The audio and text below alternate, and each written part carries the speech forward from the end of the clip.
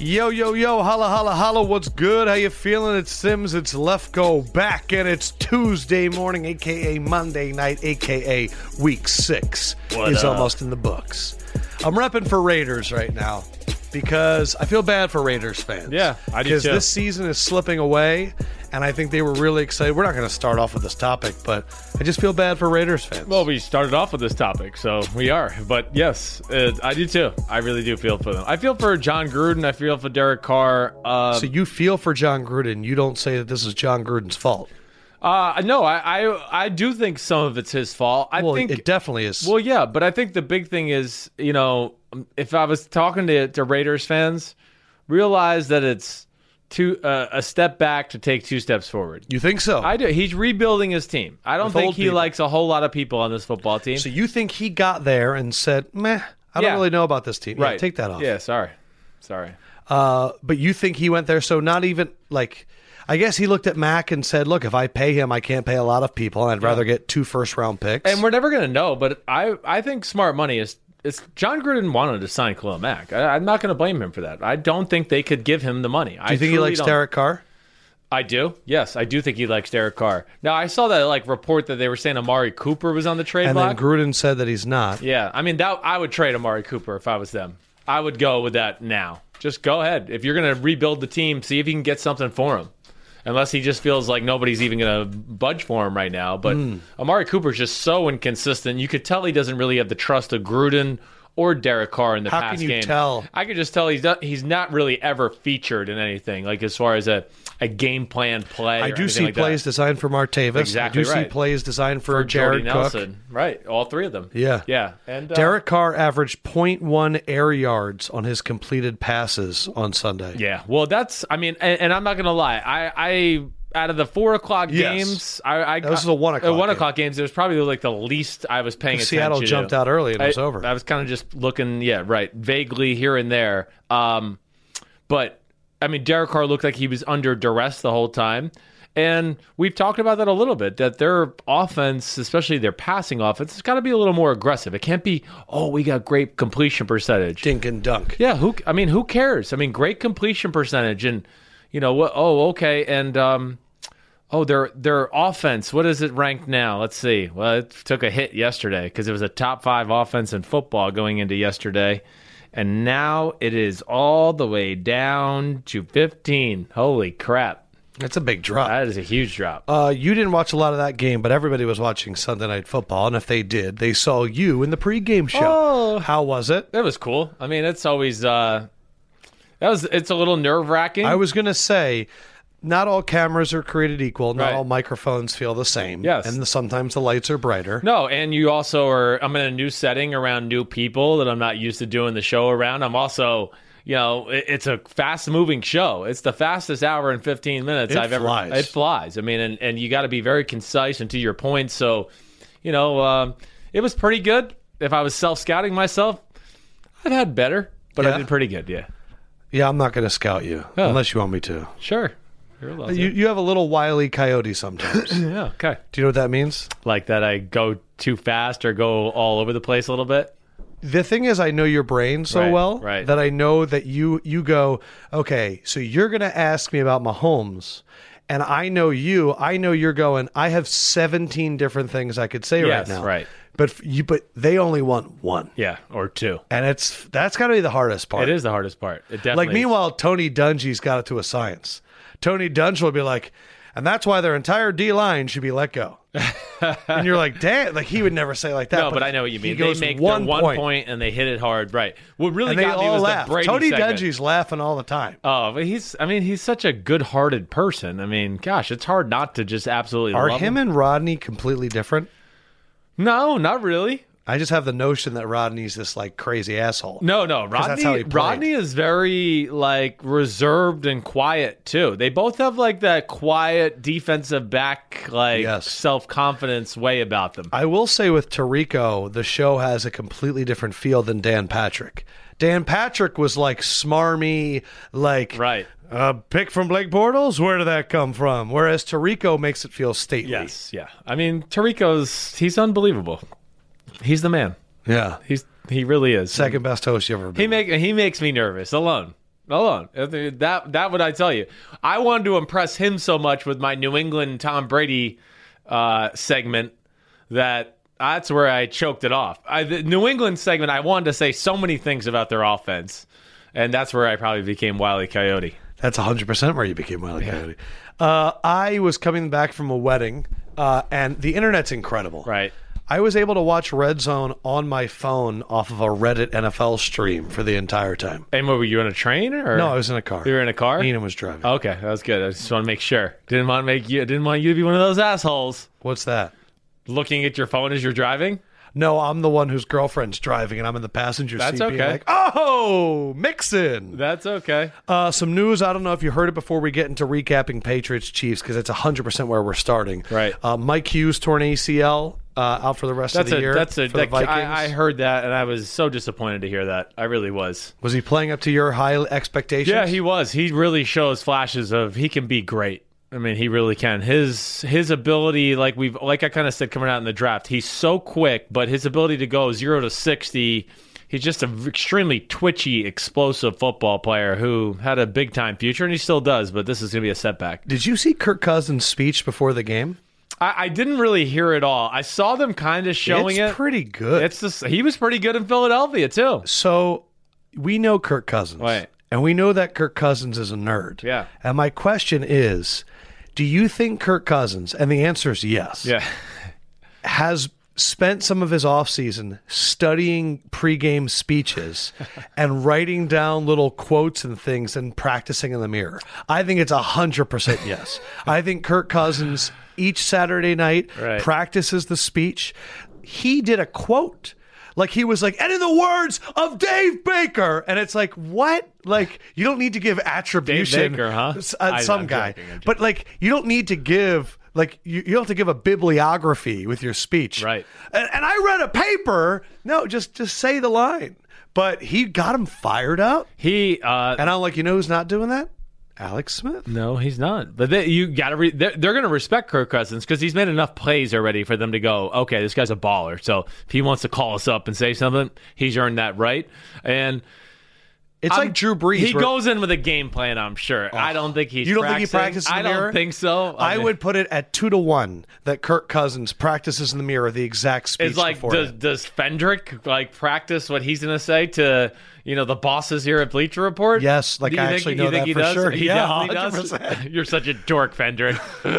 but Kirk Cousins is in the Josh Fendrick realm. Yeah, I know. I mean, they're like brothers from another mother. Yes. Come on, Kirk Cousins is prepared about everything. He definitely gives those speeches in the mirror. Mike Smith fired, Tampa Bay defensive coordinator. They put up a graphic about his defense almost the entire play. The whole game. Like, I'm watching that game, and every time they tune in, because I had Tampa Bay as a left-go lock, God damn it, Mike Evans, could you not have thrown the ball any easier to Deshaun Jackson? That would have been a touchdown. But every time Atlanta had the ball, it was about Mike Smith's defense and how it's really, really bad. Yes, we noticed that even in NBC. You guys were saying it too? We were saying the same thing, because there's a few like underlings who are in charge of a few games, and one of them was like, I mean, these announcers are going in on Mike Smith. This is like the fourth graphic they showed on his defense this quarter. Yeah, so when that happens, does that mean that Dirk Cutter, because he came out and said it's production business? Yes. Was he telling them, look, if Mike Smith, I mean, it's really. I don't think so. Okay. I don't think that would be a thing that they would discuss in that kind of meeting. I really don't. So I would think that's fairly obvious. I mean, all they had to do is watch the Bears game from the before the bye week. Yeah. I think that is in itself, let alone the stats we've seen that defense led up the last 2 years. Yeah, he kind of speaks for himself there. All right, let's start Patriots Chiefs. Yeah. Patriots Chiefs overall, as you sit here a day later, how do you feel? Awesome game. Awesome game. Instant classic. Amazing game. I guess I look at it like this a little bit. I go, okay, the Chiefs probably played their worst half of football the whole year in the first half of that football game. Mahomes, by far, that was his worst half of football as a starter, and they lost the game by 3 points. So there is silver lining to all of that. I'm also amazed at the approach by the Patriots, a little bit I told you earlier. It's the first time I've seen the Patriots play a game where they said, oh, you want a shootout? Oh, we don't want a shootout. We're going to run the ball a little bit and be balanced. So even though it was 43 to 40, yes. and a lot of people would say that was a shootout, yes. You would say the Patriots were actively trying to not make it a shootout. It was a controlled shootout. I mean, they controlled the clock, 36 minutes to 23. Of course, they ran the ball 24 times for 106 yards. Yeah, I thought that when I expected shootout, I expected, like we've seen in recent history with New England, big game. First play of the game, Tom's in the shotgun. It's spread out, empty formation all over the field. And they go, bam, bam, bam, let's start a shootout. But from the first series, they made it pretty apparent that, no, we're going to get in the I formation and run the ball a little bit and, try to keep their offense off the field. It's the first time ever I feel like the Patriots played that. So that just shows you, to me, the respect that Belichick has for that offense and the talent that they have. Now, usually what's funny about Belichick is he screws you twice. Yeah. He has a game plan for the game that's usually going to work, and then he's going to adjust in the second half. Right. His game plan worked in the beginning defensively on Patrick Mahomes. A lot of guys standing, an amoeba defense. Right, but did it? Yeah, because I think that Patrick Mahomes threw a pick right down the middle that was clearly a goading by Dante Hightower. Yes, it was. I thought that the jamming of Travis Kelce throughout the game eliminated Kelce. Right. And I thought that a lot of the big plays that led to success in the second half, and I know Kareem Hunt had success, but I thought a lot of the big plays were a lot of creation and time that Patrick Mahomes did, and then just physically threw passes that I don't think the Patriots thought could even be possible. Right. But in the first half, I thought that the Patriots' goal of bend but not break, get down to the red zone, and then confuse Mahomes, I thought that did work. Well, I mean, he obviously was not himself. First of all, I think the first thing you have to talk about, playing in New England is extremely hard.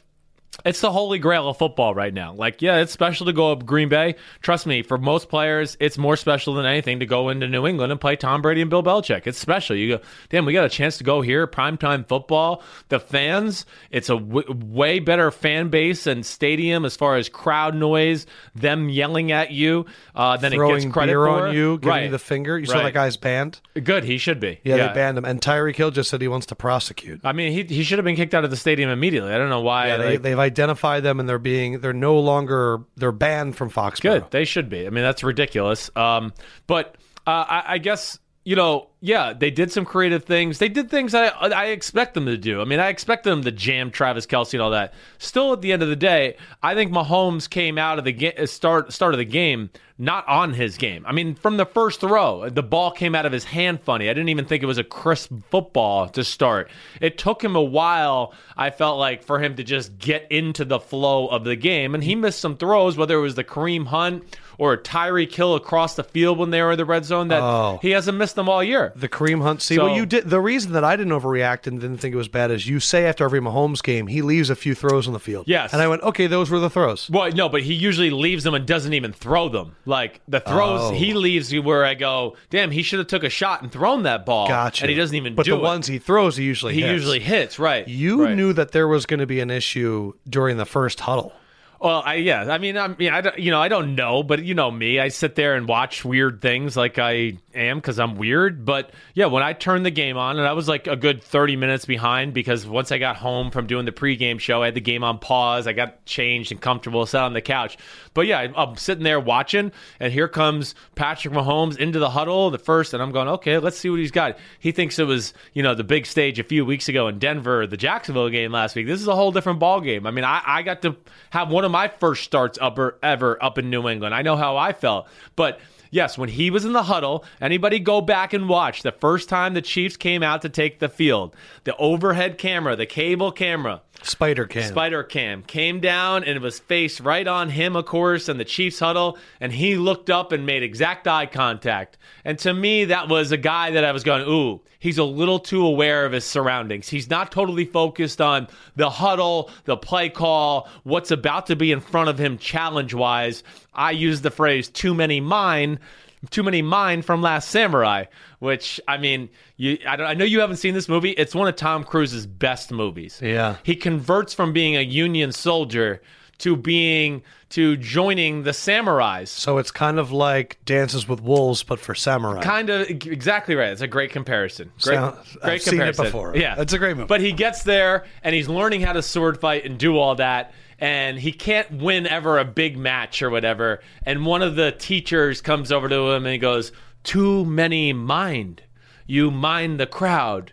You mind your sword. You mind your opponent. Too many mind. And me and my brother say that to each other a lot. It's kind of our joking thing. Someone's thinking about too many stuff. Thinking too much. And I had that too as a player at times. At times I'd walk out in the field and be like, oh, hope my mom's watching at home. And, where's my cousin sitting up in the stands? Right. And then all of a sudden I'm like, damn, I'm 0 for 3. Well, you're 0 for 3 because you didn't fucking think about anything to start the game except your family. And I remember sitting at home watching my dad play these kind of games. Like, you can't do that. It's hard to get yourself in that zone all the time. When did you know that Mahomes was back in it? Yeah, it was, let's see. I guess I'm going to say I did not think he was in it until he made the little scramble to the right and threw the ball to Kareem Hunt. That was when I said, now he's playing. When he stopped thinking. When he did the run to the left crossbody throw on like the third down to Tyreek Hill, that was incredible. He needed some emotion to get going. He was thinking too much early on. And again, I'm just disappointed in Kansas City and not reining him in before the first half. There they are. It's 24-9. They drive down the field. They're about to do what New England does to everybody. They're going to kick the field goal and get the ball in the second half to start the half. So it goes from 24-9 to 24-19. Right. And instead, it went 24-9 to 24-16 because he threw an interception that was stupid in the back of the end zone with Dante Hightower grabbing his jersey. He still tried to throw it. And I just wish Andy Reid in that situation would have just gone, you know what? This kid's not on his game right now. Right. Let me protect him a little, whether it's a screen pass, whatever it may be. Speaking about Andy, I'm loving this Andy Reid that I'm seeing on the sideline, like telling people to shut up and he's going to call the play. I saw that. I know. It's awesome. I feel like we are getting an Andy Reid that we've never gotten before. Yeah. It's like an Andy Reid that's like, I have a Ferrari that works. Right. Did the Patriots give a blueprint for everybody on how to defend Patrick Mahomes? No. Because I saw a lot of people saying, the next few teams, a lot of good defenses, they're going to confuse them at the line of scrimmage. What would Bill Belichick do? I mean, we talk about this all the time. Nobody does what New England does. Nobody. Travis Kelce was split out by himself as a wide receiver to the right side of the offensive formation, and they had a corner covering him. But they also had Dante Hightower out there to jam him and then run in and pass rush 25 yards away from the quarterback. Like, nobody does that. That's where you always and hear. You don't think people would look and go, what would Belichick do? Oh, no, they don't. I mean, I've watched him do this to teams in years past. Are they afraid to try and fail? They don't know how to coach at all. That's really what it is. They don't know how to make the run fits work and all the other coverage work behind it. Well, it's funny because I was thinking about what would Belichick do when I watch on that huge play, Gronk slip underneath the tackle and thus get rid of his coverage, and the guy blitzes because he thinks Gronk's pulling the block, and he goes out for a pass, and I went, that would have been a great way to get Kelce open. What WWBD? I mean, it needs to be a staple of our podcast. What would Belichick do? Yeah, it does, because it's just, again, it's things like that he does all the time. So what do we take then from Belichick? He looks at the Chiefs' offense and he goes, the number one thing I want to take away is Kelce, not Tyreek Hill. Right. Kelce. Right. What do we learn from that? Well, I think Kelce is always for the most part, the go-to guy in first and 10 situations, let's get a cheap 6 or 7 yards. Super cheap. Let's 3rd and 4 or 5. It's Kelsey on a slant on a linebacker. So he took away that part of their offense. The comfort zone. The comfort zone, exactly right. Some of the cheap yards they get to keep themselves ahead of the chains always, to keep themselves in 2nd and 4 and 2nd and 3. He didn't let any of those, and then he tried to keep his coverage and different looks on the back end, which I'll watch the film. We'll do the deep dive Thursday to kind of scare the Tyreek Hill factor. Yeah, because my question with Tyreek Hill is, you always tell me that the Patriots are going to be sound. They're going to take away your number one option, but they're going to be sound. Yeah. And I found the way they covered Tyreek at the end very unsound. Yeah, well, it wasn't. They were taking some risks. It wasn't like the Patriots all-out blitz that one time. Yeah, well, they did that a few times, and he didn't throw it. So they were questioning. They were calling into action right there Andy Reid's hot game plan. And Patrick Mahomes, does he know where to go in those type of situations? Just testing communication. And they gambled. They rolled the dice a few times going, let's blitz. Let's not let him scramble and make a throw here on this 3rd down. Let's just get after him. And let's see, we'll have our inside guys ready for what we might think they might run. Right. And let's see if he's got enough guts or wherewithal to actually take the shot down the field to a Tyreek Hill. It's funny, I don't find the Patriots offense side of the ball that interesting. No. They're such a well-oiled machine that I have nothing to question. No. They dump it down to White and Edelman when they need to. They have Gronk for the big emotional plays, if he can play at that level. And they isolate Josh Gordon on the side and go, if you're worried about all this, we're willing to take shots with him deep. Yeah. When the ball goes up to Josh, I'm never worried about the other guy getting it. No, I don't think you have to. I mean, I'm just waiting for Josh to take a slant, bust a tackle, and go 60. Yeah, we haven't seen that yet. No, we have not. We haven't seen any of that. And I want to see it. I got to see it to really still feel that he has that. He's been out of football so long. Yeah. Does he have that 6th gear that was so special before? The Breeland Speaks play where he lets Brady run for the touchdown hurt my soul. Yeah. I mean, that's the world we're in right now. He wanted to tackle him. He's chicken. He's scared out. Just in that situation, that close to the end zone, you got to grab him and throw him down like a rag doll and live with the consequences later. Because he was going to bring him down in a good fashion. It wasn't going to be... It was going to be like a twisting, I'm going to land on my body. Right, exactly right. But he chickened out because when he felt the pump, he goes, oh, should I still bring him to the ground? Are they going to call me for a late hit? Yes. And it shows you that defenses are conscious. I see it every week, though. This is not the only thing. I could show you other Mariota plays. happened last week.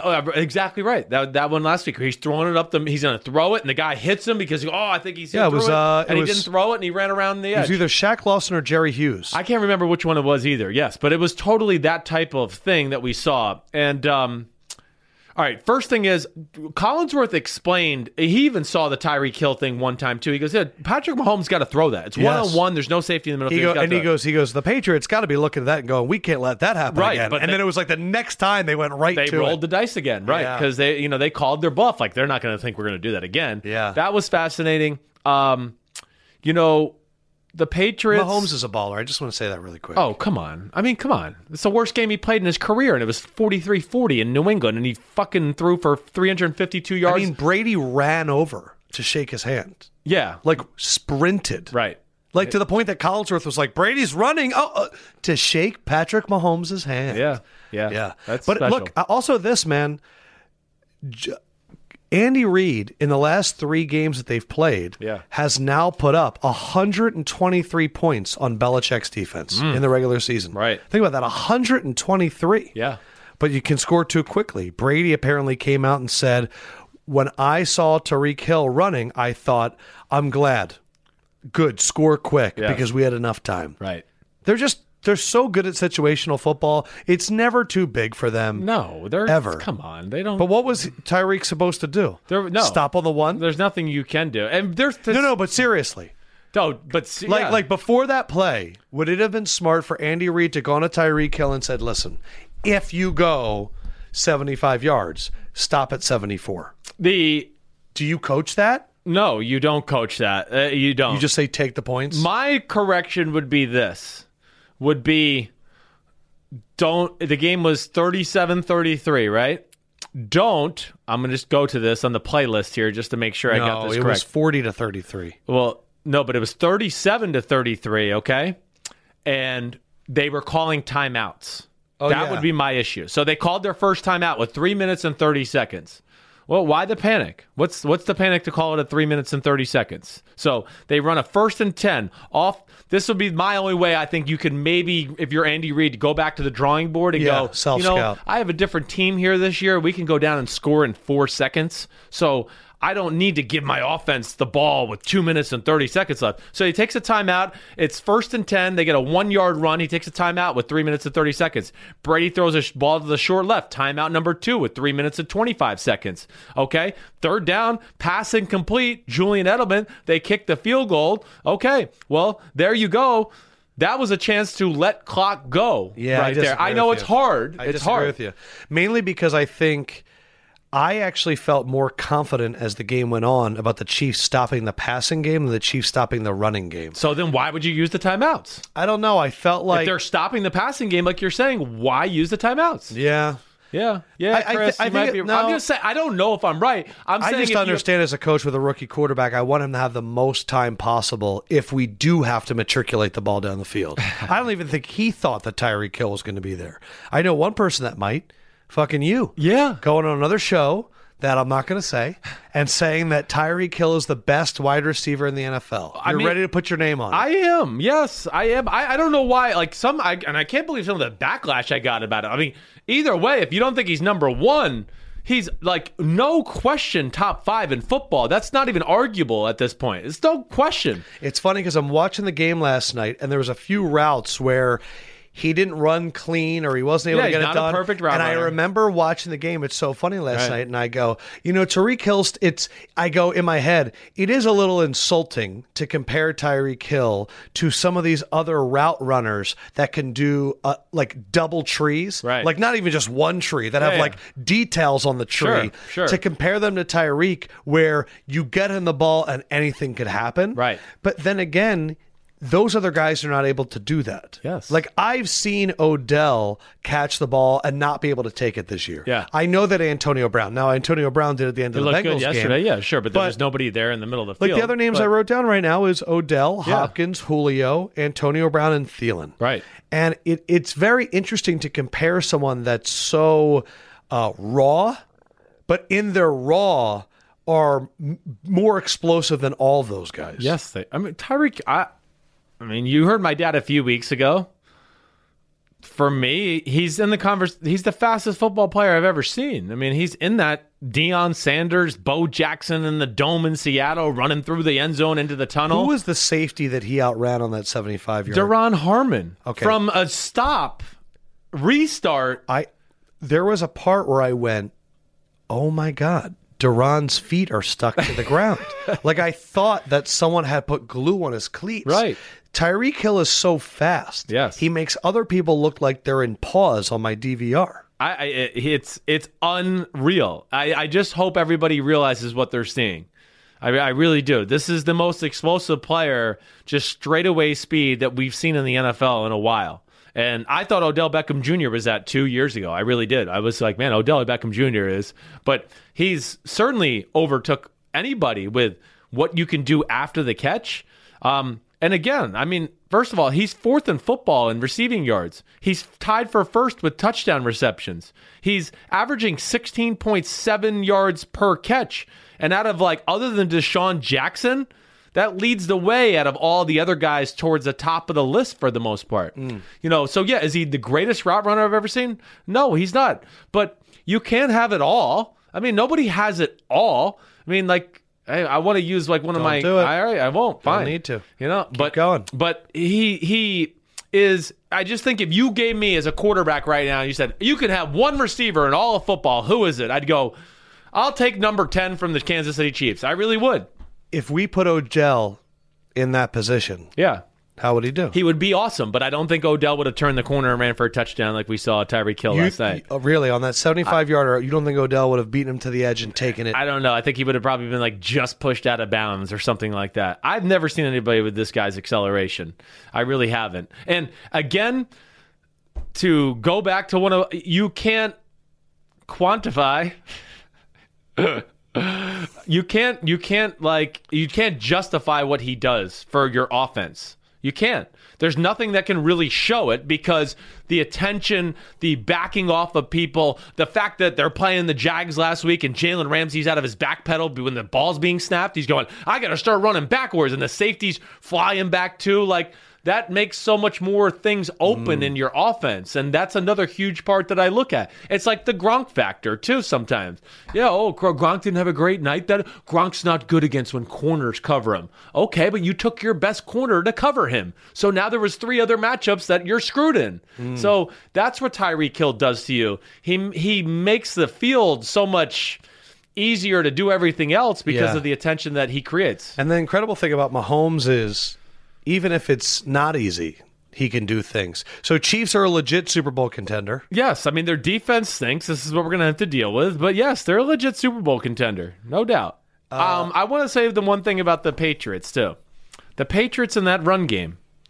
I think like Billy Ballgame is going back to the drawing board. He's going to one-up the NFL once again. So I was having a conversation with a former Bleacher Report employee, Maurice, about the Eagles. Yeah. And he was saying that he's been thinking about for a long time if them taking players that are willing to protest is actually helping their success because they're zagging when everyone else is zigging. So everyone's like, oh, I'm afraid of this conversation. And the Eagles get the Malcolm Jenkinses and the Chris Longs. Does that give them a competitive advantage? Right.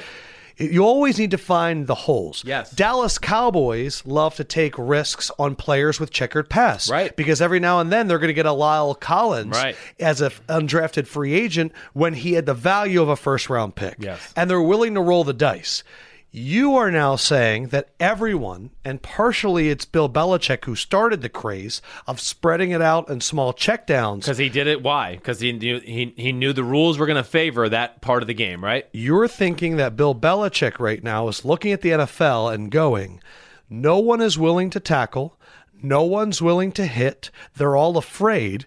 And I am actually going to embrace pounding the rock and traditional football to get a competitive advantage because you're not looking to scout those players that I might be able to get them at a discount. Right. Scout those players. There's only so many times you could put on full pads during the season. So you can't practice hitting and tackling like you could 10 years ago, 12 years ago. So now the game in the phone booth is the game that's the least comfortable for football players. They all have come from these college programs where, it's 4 wides and I'm a middle linebacker. And yeah, I make a tackle in between the tackles every now and then, but my game is really run to the sidelines and tackle the receiver on the slant route or tackle the screen game to the receiver on the outside. Is there any sense to the fact that Brett Bielema is now one of the coaching staff? It could be. Knowing him, knowing Billy Ballgame. Just going for are they going to be like the Wisconsin of the NFL, just like 5 huge linemen just pounding it? That's what they're doing. I mean, they're running like Wisconsin-type plays. They're running guard down block, center down block, guard around, pull, knock out the 3 technique, or knock out the linebacker. How is that unique to other running schemes? Well, I think right now that the majority of running schemes are more zone-oriented in football. Everybody's moving one direction. Yes, for the most part. And the running back tries to find a seam. Right. They're doing man-to-man pass blocking, man-to-man run blocking. They have the inside and outside zone, too. Don't get me wrong. Yeah. But, no, they feature more. I feel like that's more James White's running game is the outside zone. Yeah, I would say so, too. But this man-to-man, is that rare in the NFL? How many teams are doing that? Well, there's some teams. Everybody has those plays. It's about, is that your go-to, what you do really when you want to get a big play? Like your Philadelphia Eagles run outside zone too much. Like I was complaining to you on Thursday night. Stop with these outside runs or these, everybody pull to the right. Like when you guys ran it behind Brandon Books and he blocked down and then Travis Kelce pulled around him. It was every time they did it was 9 yards, 8 yards, 10 yards. So yeah, it's that part of the game that's being missed. It's hard to practice it live during the week. Defensive tackles aren't really getting the useful reps. And all of a sudden, a Shaq Mason or somebody blocks them down, and they go, damn, I haven't had to deal with this kind of assault here in a while. And maybe I'm wrong, but knowing Billy Ballgame, I do think that he might be thinking this is the next wave to play this kind of football because the rules right now are meant to not be able to stop that kind of football. Look, man, they're one of the few offenses that use a fullback all the time. Yeah. And the offenses that use a fullback all the time, Patriots, Niners, Saints. The Rams, I think, have one too. They do, definitely. all the best offenses have fullbacks. Yes, they do. They really do. They really do. Yeah, but that would be so awesome if Belichick, in the midst of like everyone's talking about how there are so many 400 yards passers, and he goes, we're going grounded pound. But Sony Michel went from some guy that wasn't looking good to somebody that's looking great. Yeah. Dante Hightower looked good last night. Did very, very Was he good. different? Like, was he just in good spots, or did he actually look better? No, he might be. I think he's getting a little healthier. He was in good spots, certainly. I'm still like not incredibly impressed with his athletic ability and all that, but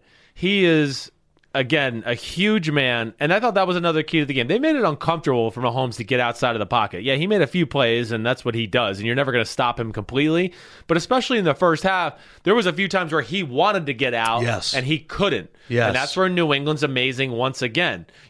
Dante Hightower jams Travis Kelce, and then he kind of sits there, and there's a three-man rush, but he waits till Mahomes commits himself. Oh, Mahomes is about to go right. I'm going to cut him off, and then Mahomes had to come back into the pocket, and all of a sudden it's a sack or throw the ball away. It is wild. We're sitting here talking about how great, Kansas City was, and really, you take away that kick return, and then you take away that 75-yard touchdown. This could have been like a double-digit Patriots win. Yeah, it definitely could have been. But the Kansas City, like that, they're never out of it. You mentioned the Giants-Eagles game. Yeah.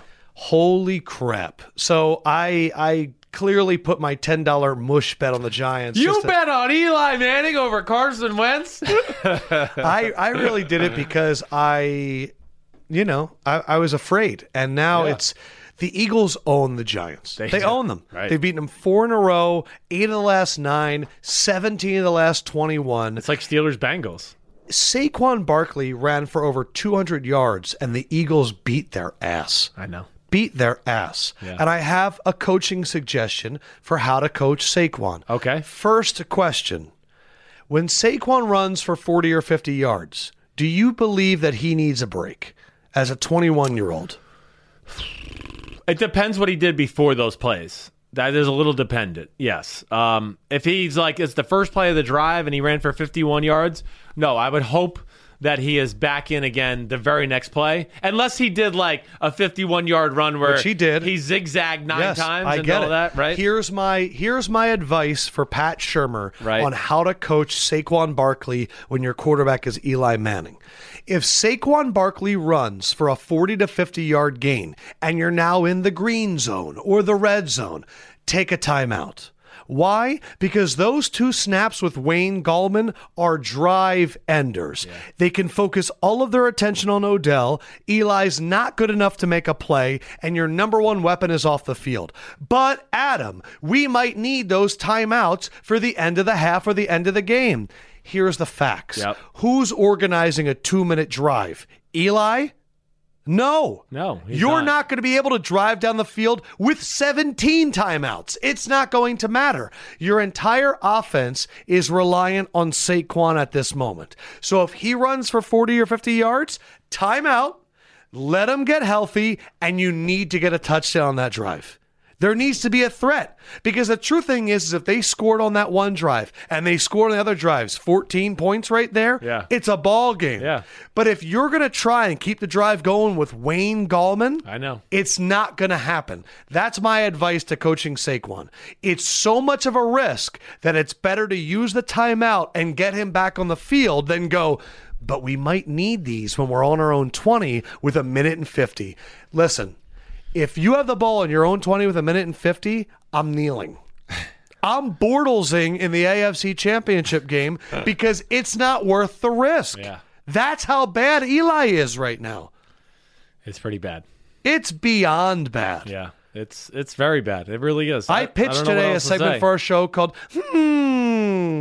where instead of self-scouting, we take credit from when we're right. Yeah. I mean, we've been right about Eli now for 3 years. And I felt like Thursday was like the aha moment. Finally. Did you feel that? I do. I feel like it was the first time Friday in the airport when I was going to South Bend. Even Saturday in South Bend, people bringing up football. Like, I felt it was the first time where they were like, man, it's over for Eli, huh? And I was like, yes, it's been over. You know that's what I said. Everybody. It's been over. Sorry. But yeah, I do. I feel like it was an eye-opening moment for Giant fans. It's really funny how much attention we put on isolated NFL games. Yeah. That if this would have happened on a Sunday against the Eagles, not that big of a deal. Right. But because it was the only game on TV and everybody's watching it and their ADD and their IG and their Twitter and all that stuff wasn't in full force. Right. And they had to sit there and watch Eli. And watch him throw 2 yards passes and watch him not be able to throw it deep and make bad decisions and look helpless at the faintest sign of a pass rush. It hit. Yeah. And maybe that's what it took, a national. But luckily, they've invested in replacing him. With the backup quarterback, Alex Tanney, and the future waiting in the wings in Kyle Lauletta, they're fine. I mean, I think they have the worst backup quarterback situation in the league. I think it's That's the thing that no one's taught. What? I think it's deliberate. You think that the Giants deliberately have bad backups for what reason? For Eli Manning, because they weren't going to for this reason right now. Like if they lose next week and everybody wants to go bench Eli, no, I think the Giants brass would just said, let's get Davis Webb out of here. Let's get any threat out of here. This is going to be Eli's year no matter what. And I think they made their mind. So you think they traded Davis Webb because there was so much attention on him this offseason that if in week 6 or week 7, the fans at this point would say, yes, let's see what Davis Webb has? I do. I think that, yes, it's a very real possibility. I do. I think just reading my tea leaves, I would bet that's what they did. Knowing football. And no one's going to call for Alex Tanney. No, exactly right. No one's going to call for him or Lauletta. So, Lauletta doesn't even dress. He does not dress. Exactly right. Which is crazy. It's crazy that Alex Tanney's the backup. I don't know what else to say. I mean that's a whole nother. I don't know how he's made it around the league this long. It's insane. It's absolutely insane. But I do think that's part of the reason that Davis Webb's not there. What about trading? I mentioned on Twitter, and a lot of people liked it, trading for Jacoby Brissett. But again, apparently the Colts turned down a first-round pick from the Seahawks. Yeah, they're not going to do that quite yet. No, even with luck looking pretty good. Yeah, maybe. What about a Tyrod? That's where I think that could happen. I think your thought's correct. I think that could happen in the offseason, where then the Colts have a go, you know what, we can get a backup in the draft or through free agency. Maybe we'll get Tyrod to be our backup. And if the Giants are willing to give us a second for Jacoby Brissett. Do you like Jacoby Brissett? I do. I think he's a solid quarterback. I mean, he's better than a lot of starters. Now, I know there's a lot of analytics people that talk about he's like one of the slowest, like snap to release guys, right? And in a backfield like the Giants where he will face pressure, it's not the best. Right. But what's Andrew Luck's snap to release this year? I mean, he's taken forever. Yeah, that's what I mean. It's part of the Colts. It's not necessarily the quarterback. It's not great weapons, and it's not a great run game. So the quarterback feels the pressure to make something happen in the pass game. But yeah, I mean, I do like Jacoby Brissett, and I do think that's a solid idea when the season's over. That could be your holdover guy for a year or two until you figure out whatever your draft position, if you want to draft a quarterback, whatever that may be. The other thing that got a lot of attention was Odell Beckham's sideline energy on Thursday. Right. Headbutting the fan. Right. It's weird. I don't want people to think it's a fan of the game. It's a fan that produces air. Yes. And he's yelling and all that stuff. And then he walked off at halftime to get an IV, and people were like, oh, he's walking off on the team. And after the game, he was super pissed. The freakiest athletes have to get IVs at halftime. Just like LeBron had to get an IV in San Antonio when it was 110 in that building. The freakiest athletes all get IVs at halftime. When you see tape, because they don't have enough body fat on their body because they're so freaky that they cramp up after about the 40th sprint in a row. Like Odell Beckham Jr. has to have like he does as a receiver. Why does not having fat lead you to get cramps? Because your body basically has no body fat to burn at this point. So then the muscles start to get dehydrated and cramped. There's nothing there for them. It's truly the freakiest guys I ever played with. They were always the ones that had to go in early and get an IV. When you see a guy with tape right below their elbow, just white tape or black tape, that shows you they got an IV at halftime. Did any of that come back to you? Anyone mention anything about Odell's quote unquote antics? No, I mean I heard what everybody was saying. Again, there's too much attention on Odell. Stop putting the camera on him. He's yelling on the sidelines. There was, I bet you, like 30 other people who yelled on the sidelines during that game and were like, "Oh, I need to play better," or whatever. But the camera doesn't leave him because of the reputation he's built. So he's put himself in that. But I, as a guy, don't look at it and go, "Oh man, this guy's he's he's off the handle. He's lost his mind. I don't look at it the way. I know what he is. I've been with those type of players. Like I've had this conversation, with Brandon Marshall. Brandon Marshall's been on here to tell you. I was always the Brandon Marshall. His right pulmonary vein was about to pop out of his neck after the second series, and he hadn't gotten the ball. And I always had to go over to him and be like, chill out, big guy. It's coming. Don't worry. It's only been 6 plays so far. Hold on. But that's what makes those guys special, and they're very emotional. What's how I came away with it, because I went online and I'm just constantly amazed at people's reactions to Odell. If you have a problem with Odell's sideline energy, you are the problem. If you don't like his sideline energy, you're never allowed to root for LeBron. You're never allowed to root for Kobe. You're never allowed to root for Jordan. You're afraid of passion. What about Tom Brady? You're not allowed to root for him. Yeah. You are devoid of emotion. Right. You carry around hand sanitizer and love to wait in lines. I do like hand sanitizer. Well, you're half the way there. You're the problem with the Giants. You're the reason they can't move on from Eli, because you are intimidated by a player caring so much that he's going to yell. Yeah. If he would have went and scored a touchdown right after that, they'd be giving the fan a parade. Yeah, right. But instead, because it's failing, it's another thing that we can point on. Brian Dawkins would turn into a literal character and would claw and run around and would yell at the highest of his volume. And he's in the Hall of Fame because he brought a passion to the game. Offensive guys are not allowed to yell. Defensive guys can yell and can scream.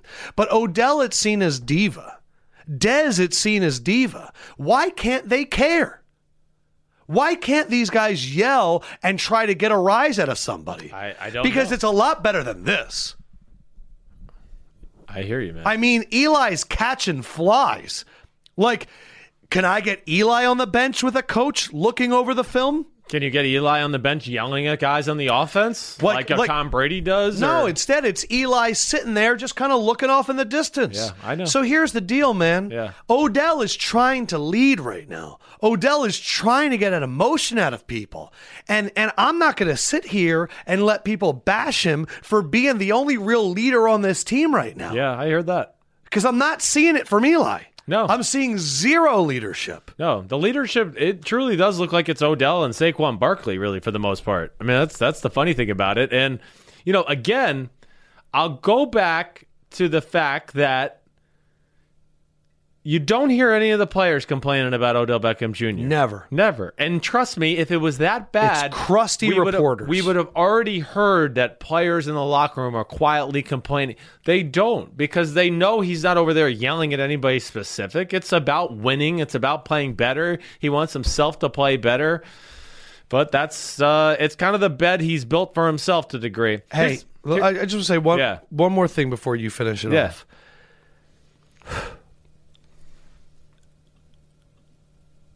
USA. Odell told everybody the facts, and people freaked out and said that he was selfish and it wasn't the right way to do it. Right. What we're realizing is people have an issue with the facts, and people don't like to be wrong. One of the greatest investment firms, it's the top investment firm in the world. It's called Bridgewater Investments. Its turnover year to year brings in more money than Google, Amazon, and like Netflix combined. Damn. And the number one rule they have at their company is you need to argue with people in a productive way. Right. That if you were to come to the idea meeting and you brought a pitch, if I don't break down what's wrong with your pitch, I'm the one that could get fired. Because it's built into the DNA of the company that if you disagree with something, you bring it up. Right. If they find out that you disagree with something and didn't say anything, you could be fired. Right. That the only way they're going to get better is if they question everything. Right. All I hear about from NFL locker rooms is accountability. But really what I'm learning about it is when they say accountability, when you mess up, take the blame. When you're a player. Right. That's what it sounds like. It is. Oh, you blew that tackle? Be accountable. Stand up in front of the rest of your team and say you missed the tackle. Right. But when a coach makes a mistake, God forbid. When a quarterback makes a mistake and he's a future Hall of Famer, God forbid. Right. But the only people that are supposed to be accountable are the guys that are not the quarterback and the coach. Pretty much. Now, I will say that I listened to Sean McVay, who beats Denver in Denver, and he comes out there and says, quote, I put us up in some horrible spots throughout the game by really getting impatient. The cold didn't mess with the team, but it may have affected my brain.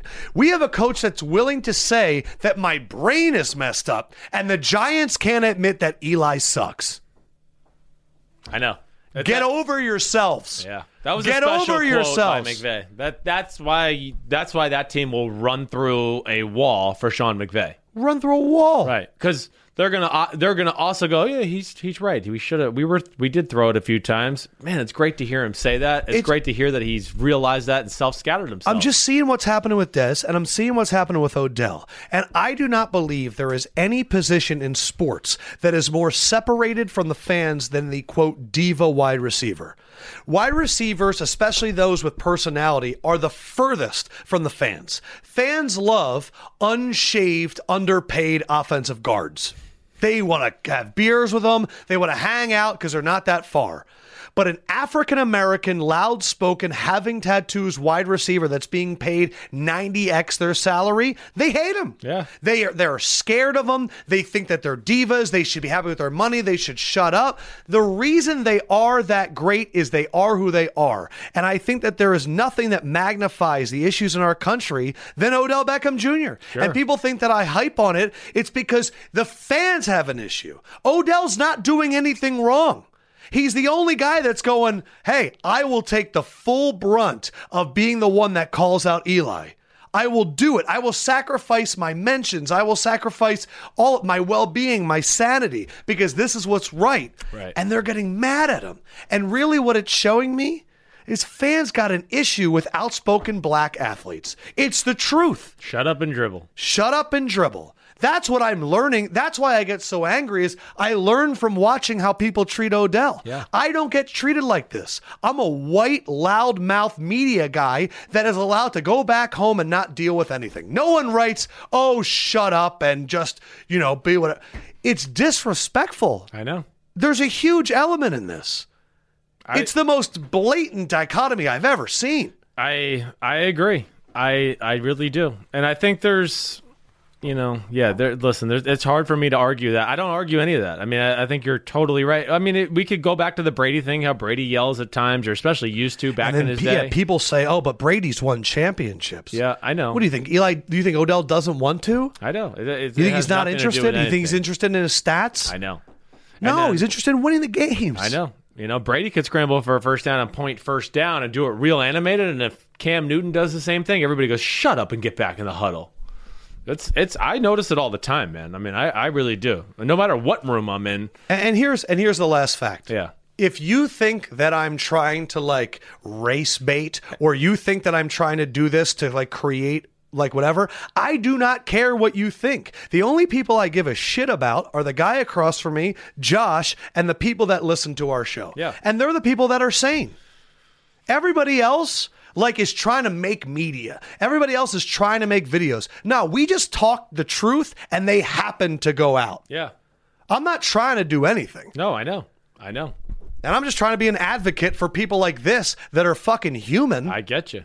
Yeah. Right. I don't know why I wasn't planning on doing that. No, but I think you're right. And I love that Tom Brady does it too. I love that he does it too. That's the way I would be if I was the quarterback. I would be like Tom Brady. I mean, that's the way I was. I'd be animated and want to piss the defense off a little and, be that animated. But yes, you're right. It's a different rule for certain players and it's not fair. And look at yourself. Think about, he should just sit there and take it. Okay, then your job. Yeah. When something happens to you and you really disagree with it and you sit there and take it, you're going to go home and be like, I'm such a wimp. Yeah. I'm such a loser. I'm a lemming. I go about, I'm not saying you are. I'm saying if you don't, people that go through life and allow things to happen to them and don't take heed and don't take action, then you can't criticize others. Right. Because if you're going to take to your Twitter fingers and you're going to put it out there like it's really upsetting to you, do it in your own life. Right. Or just please put your picture to it. That's what I'm thinking about Twitter. Show me your face.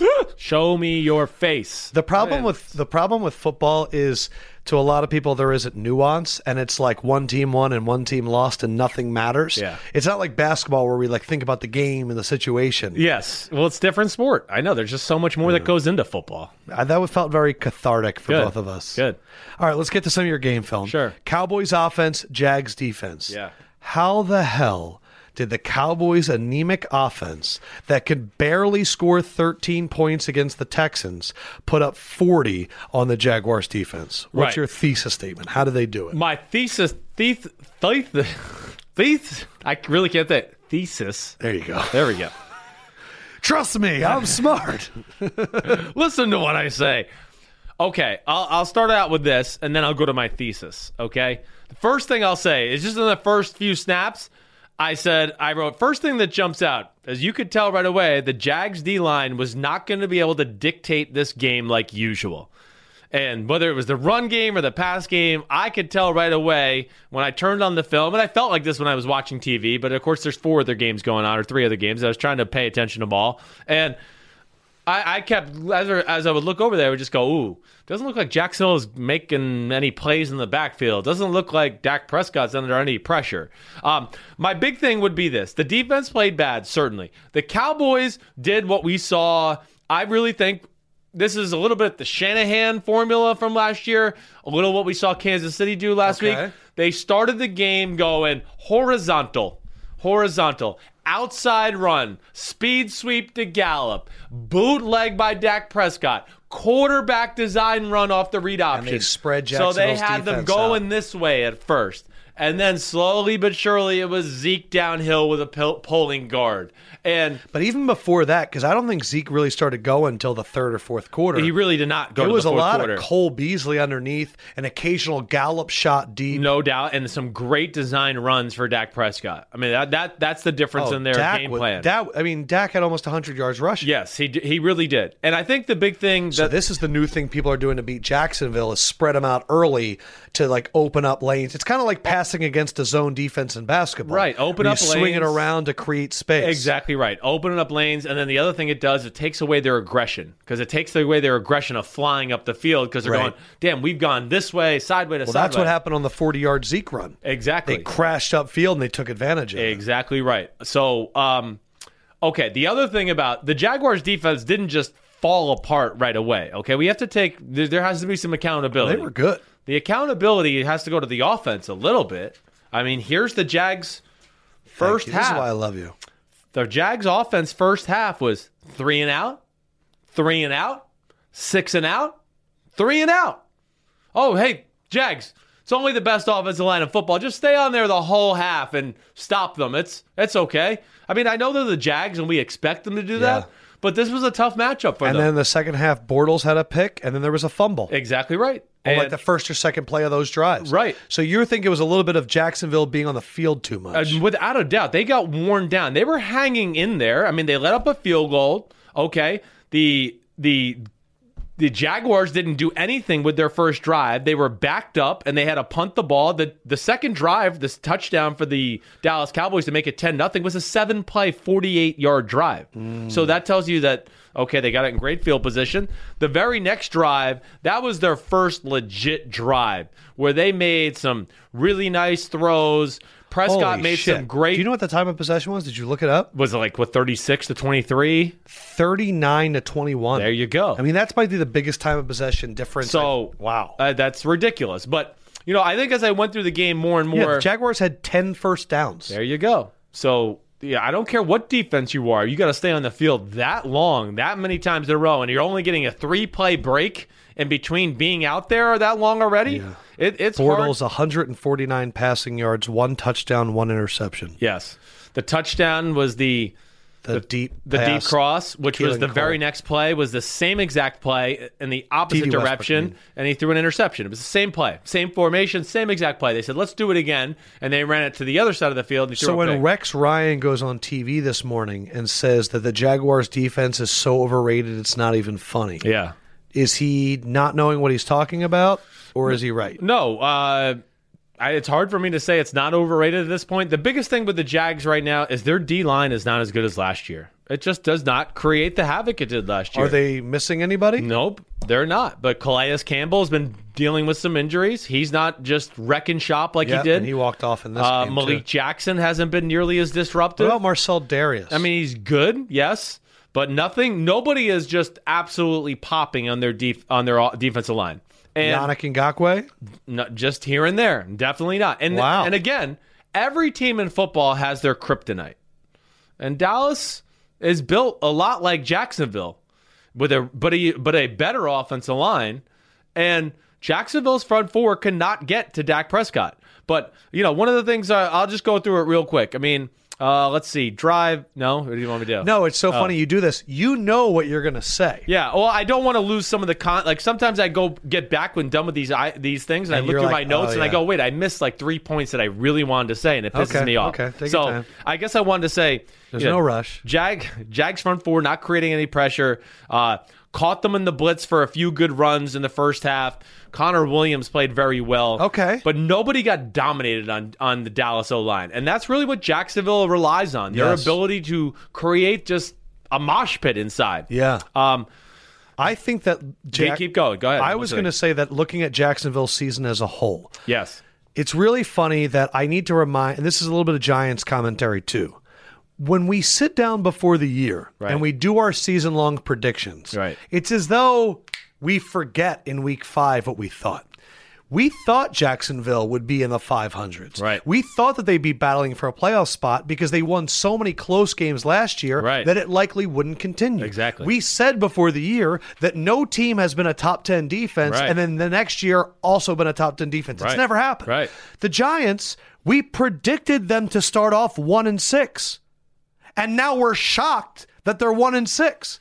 It's just funny that, they could have beaten that team. You get all the credit for that, because I was high on the Giants, and then you said, have you looked at their schedule? And that's what changed my opinion. Yeah, they were like, and we said they could start off 0-7. Yeah, we got scared. I don't know why we're shocked right now. Right. But Jacksonville, this is kind of who we thought they were going to be. Yes. And we both picked the Cowboys to win the division. We did. So it's not like that was a shocker. No, you're right. It was not. And I think, thank you for talking sense. I know. You just got to look at it. I know. I feel like every now and then. Of the moment yeah, we sometimes. should look at our season-long stuff. My Houston pick doesn't look that bad. No, they're still in the thick of things. Still in the thick of things. My Saints Steelers Super Bowl still great. alive. Yeah. I mean, it's hilarious. To Rex Ryan's point, yes, I think the biggest thing is Jacksonville.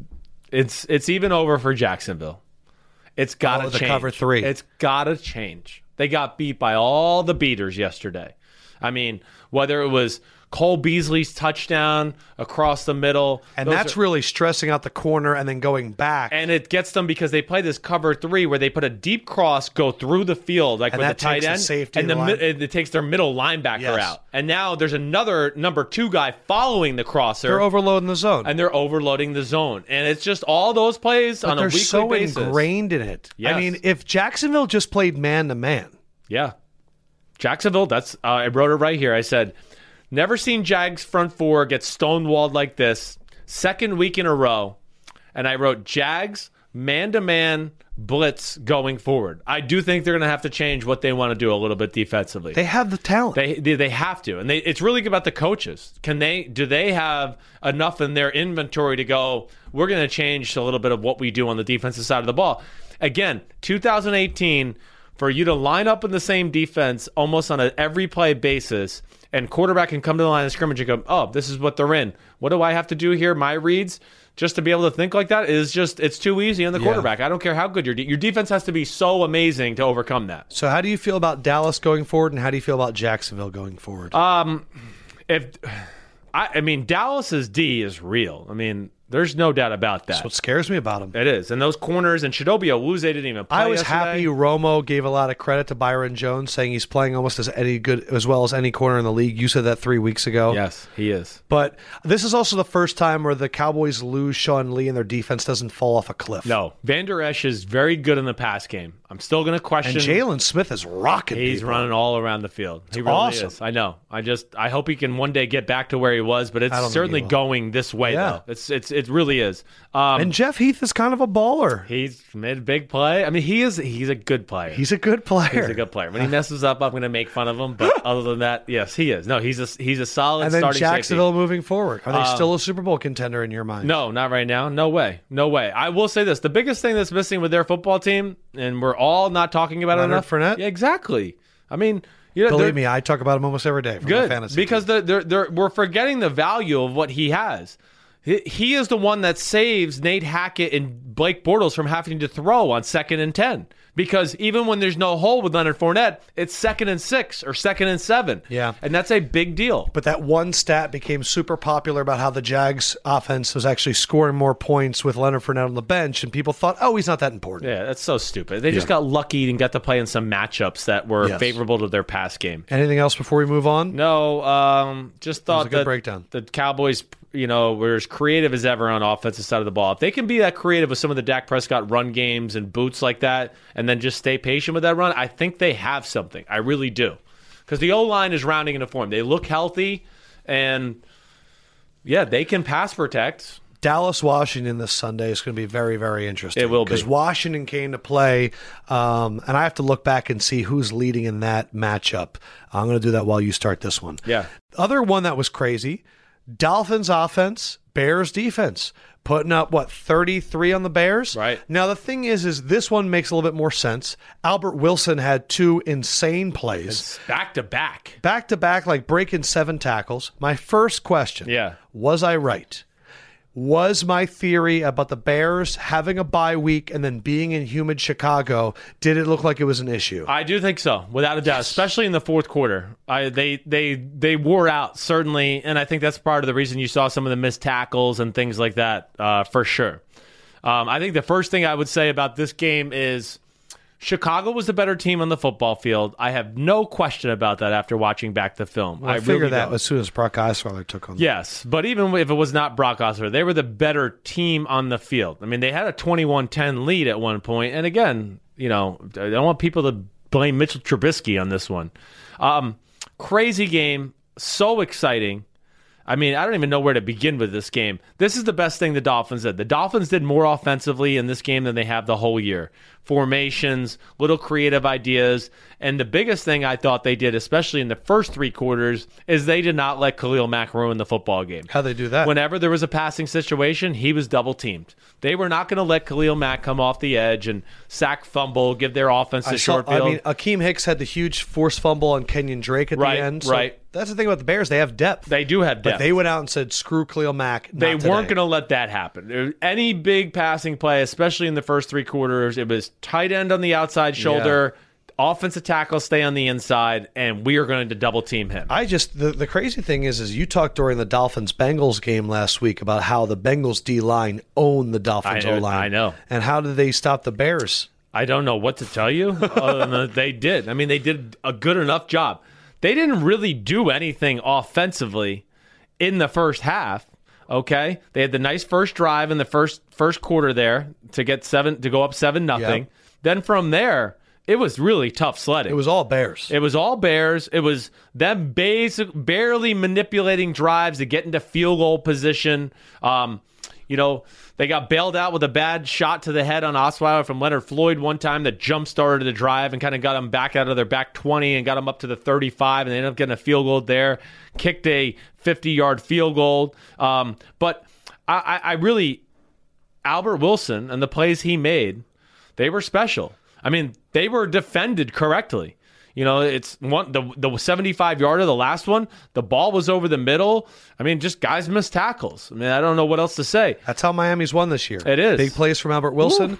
Kenny Stills was the big guy in week 1. Right. Jakeem Grant has had a few games where I feel like he's won himself. He has. They exist on scoring touchdowns 50 yards or more. These jitterbugs are unbelievable. Yeah. They really are. I think if I had to break down anything else, let me just think about what else I would say with this game.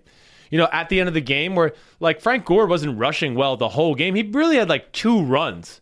But I do think, towards the end, like you're saying, off a bye week in that hot weather, they got worn down. They creased them a few times in the run game. They were smart on how they ran at the Bears, too. They didn't run at Eddie Goldman and Akeem Hicks. They kept it all kind of on the edge between the tackle and the tight end. That's how I would run against the Rams. That's how I would run against the Ravens. Yep. Like when a team, like it's the art of war. If a team has a strength, you don't go at their strength if you're not as strong as them. Right. You go away. Right. So when you're playing teams that have monstrous D-lines, let's see Danny Trevathan beat me to the edge. Yes. Like, let's see if Leonard Floyd is ready to tackle Kenyon Drake on the edge. Right. You have to. Brock Osweiler, was he better or worse than you thought he would be? Well, the it wasn't film. as good as the stats show. Okay. It wasn't that good. He was like in the 350s or something. Right, 360s. And I mean, he got 150 off those 2 plays, right? That's good So math. right, it's 150 off those 2 plays, but he did make a few big throws just to at least continue some drives that we'll forget about that were important on the field goal drive, or even to set up the first screen pass to Albert Wilson. He made a good third down throw over the middle on that drive. But he did a good job. He didn't take any stupid sacks. His interceptions were kind of bad. I mean, he threw the one to Kendall Fuller that was stupid. Yeah. The other one was down the sidelines before the half, which he was taking a shot. Our guy Tyreek Cohen, the mensch. The mensch was everywhere. Everywhere. This game was did have a crazy. fumble, but Yes. he did have like 2 monstrous plays. Monstrous The plays. mensch. Oy vey. The drive Kenyon Drake fumbles going into score at the 1 yard line. Yes. That was a third down scramble to the right by Brock Osweiler. Throws it to a linebacker on the Bears. Hits his arm, bounces up in the air, completion for a 20-yard gain. That just should show you what kind of crazy game was. Great bet Let by alone me. it was totally holding by Khalil Mack when he escaped the pocket. But there's so many crazy things, whether it's that fumble, but people are forgetting Jordan Howard fumbled on the 1 yard line Yes, he going into did. the score.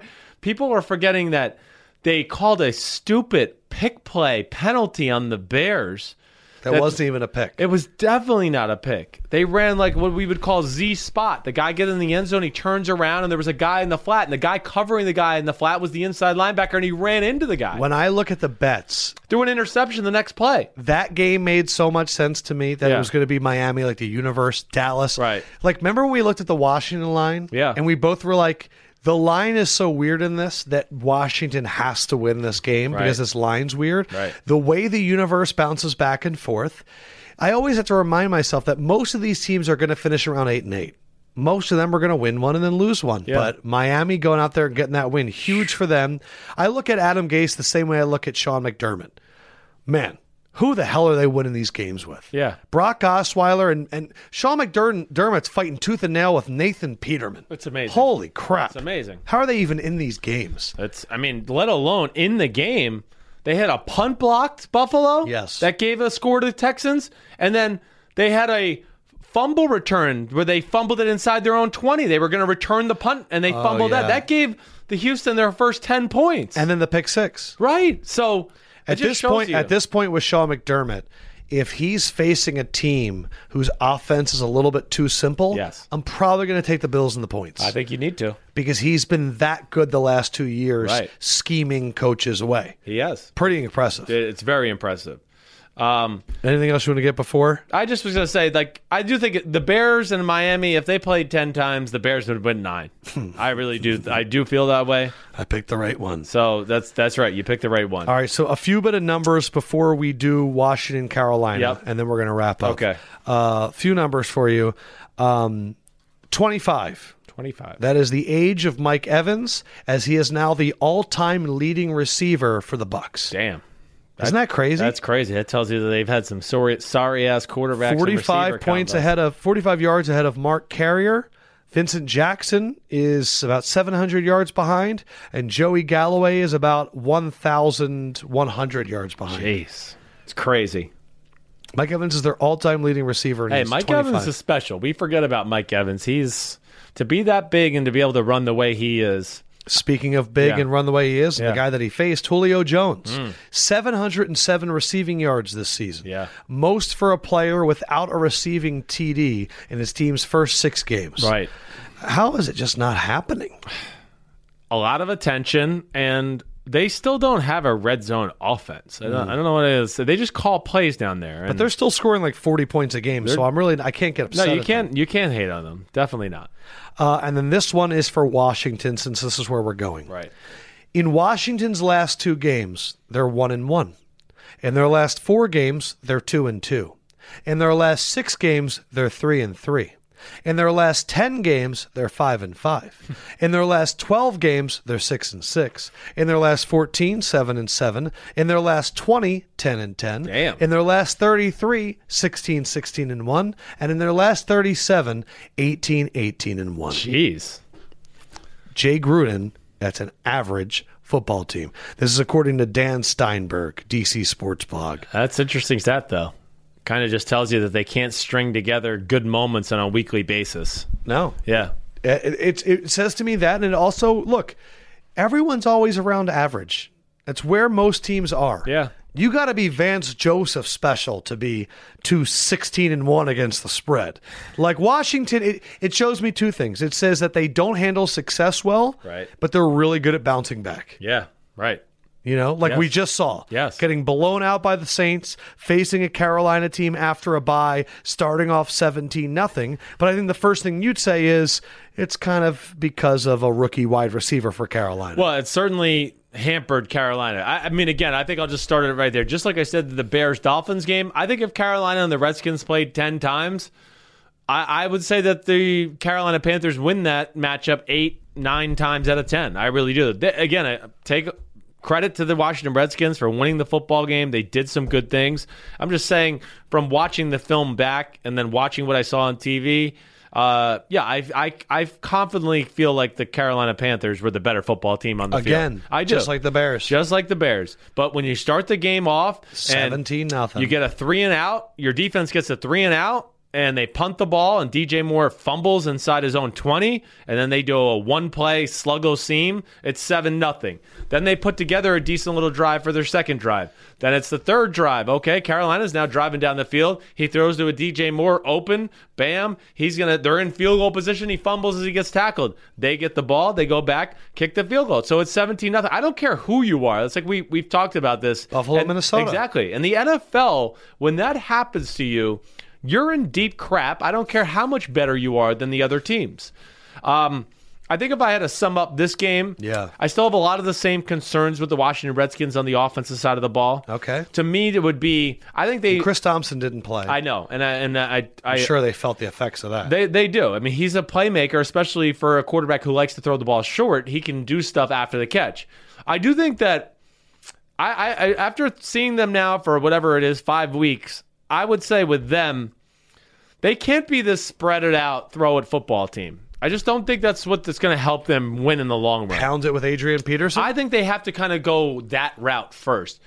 Alex Smith, when you spread it out and doing that, is just never going to be aggressive enough to make the big throws that are there to be had when you're in the shotgun and 3 wide receiver sets or 4 wide receiver sets. If I'm them, I would start getting into the more of the power run game. They have a very good offensive line. Very good. They got 2 tight ends that can really put teams in a jam if they do split them out. Vernon Davis had another big game. Exactly right. And they have a good running back. Adrian Peterson, I mean, man, to play like that with a hurt shoulder, see, that's football players are masters at fuck it. They are the masters at that. I was going to say it's playing with pain, but that works too. Yeah, I think it's football. Has he impressed you with what you thought he was going to be this year compared to what he's definitely been better than what I thought. I never thought he was going to be like what Chris Carter said, like he's done, he needs to quit. But yeah, I think his quickness, his acceleration is still better than I gave it credit for, and his ability to run through tackles and take on contact is unbelievable. My biggest issue with them is they score 17 points the way you described it. They didn't score much more the rest of the game. No, they did not. I mean, they had 288 yards total offense. So, wow. Yeah, it was there. What about the Panthers? Because we were saying, man, the Panthers could be a legit team this year. Yes, and the Panthers played well. They really did. The defensive side of the ball did some very good things.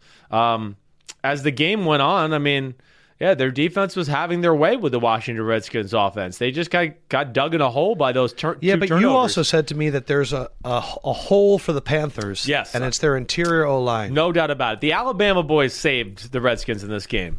The Josh Norman interception. Jerron Payne and Jonathan Allen. They were phenomenal. And yes, there is a hole with the Carolina Panthers in the interior part of the offensive line.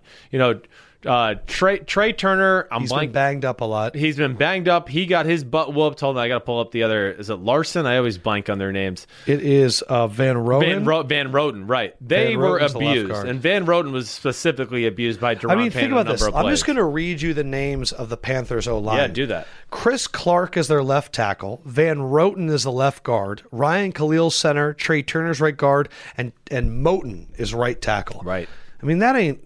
That's why I'm been so surprised by the Panthers' success. Yeah. Is I thought that was going to bring them down, and yet it hasn't. No, but it's a pain in their butt. I'll say that. And it does affect Cam throwing the ball at times to where he has people around him, or he's about to throw a touchdown to Devin Funchess and his arm gets hit, and Josh Norman's burnt toast, and he gets an interception.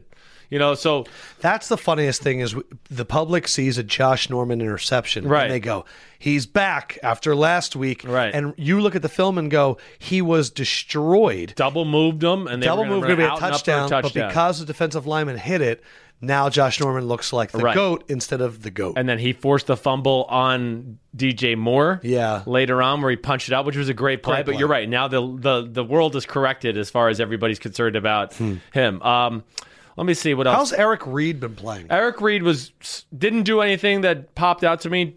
Didn't make any mistakes. Yeah.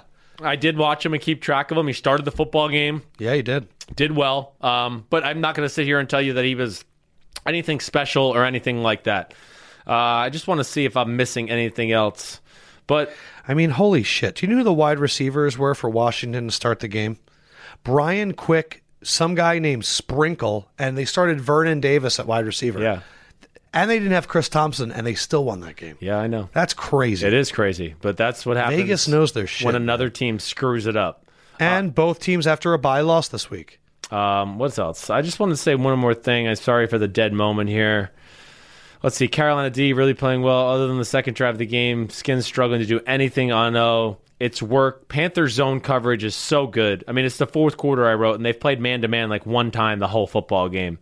Thomas Davis back. How was that? Here's another play that was just game-changing play. Julius Peppers goes around Morgan Moses on a third down and crushes Alex Smith. He fumbles the ball, falls into Trent Williams' lap, and he runs for 12 yards. Yeah. And they kick a 56-yard field goal. They're not going to be in field goal range if Alex Smith doesn't fumble. And if you think about it, if they didn't make that field goal, then Carolina only would have needed a field goal to tie, and they easily would have hit That's how crazy the NFL is. That's why, we do a betting show, and we like to do it. But, if you're really betting on the NFL, it's fucking nonsense, bro. It is, that game, the Miami Bears game. Yes. There's so many games that are turned around on some nonsense. Right. The second half, I wrote the only thing that really had any success at all was some edge runs by Adrian Peterson. And to my point with that, too, with them running the football, I think that's the only way you're going to get aggressive pass plays out of Alex Smith. He loves play action. Play action, yeah. Right. And I just think that's their best way going forward. If I was a Redskins fan, that's what I would be asking for. I wrote the Skins got to be very picky about how much man-to-man they can play because none of them are good at it. All right, I'm going to give you a little bit of my research before the week. I hate doing this, but I looked up Dallas, Washington. Right. Dallas has been owning them. Yes, they have. 6 of the last 7, the Cowboys have beaten Washington. And the Cowboys are 6-1 against the spread against the NFC East, and Washington is 1-5 against the spread against the NFC East. So I'm just letting you know where I'm probably going to be betting on that game. My early thought would be Cowboys all the way there too. That's not a good matchup for the Redskins offense, especially. No. Their offensive line is one of their strengths of their team. That gets negated against that Dallas O-line. And I would say that if Dallas can pin down the 2 Alabama guys in the middle and run to the outside, Zeke should have success. I would think so, too. All right, so $500 Washington, you want to do it? All right. I think that's good. Thank you for opening up your notebook. Thank you guys for listening to us get very emotional about Odell. I was not planning on doing that today, but I got a big bet for last night. Holy crap! Tonight, big. You have $500 right on the Sims Fighting and Lefko Kyle Bowl. Shanahan's. Kyle Shanahan to cover 9.5, right against the Green Bay Packers. Yep. Our favorite quarterback versus our favorite coach. Yes. And it's going to be awesome. It is going to be awesome. All right, for Sims. Peace out, homies. Pendrick says, good evening. And the Pendrick or LEFKOE. Fendrick there? I don't know. LEFKOE Man says, holla, holla, holla, holla, holla. We will see you guys soon. And again, Wednesday night, 8 p.m., the new Sims and Lefko, the show. We are going to have the two star linebackers right now for the Jets who both had an interception, Avery Williamson and Darren Lee. We had a Best Football Friends competition. And to my Eagles fans out there, Terrell Owens gives behind the scenes on the sit-ups in the driveway. That's awesome. It's going to be awesome. We'll see you then. Peace. Peace.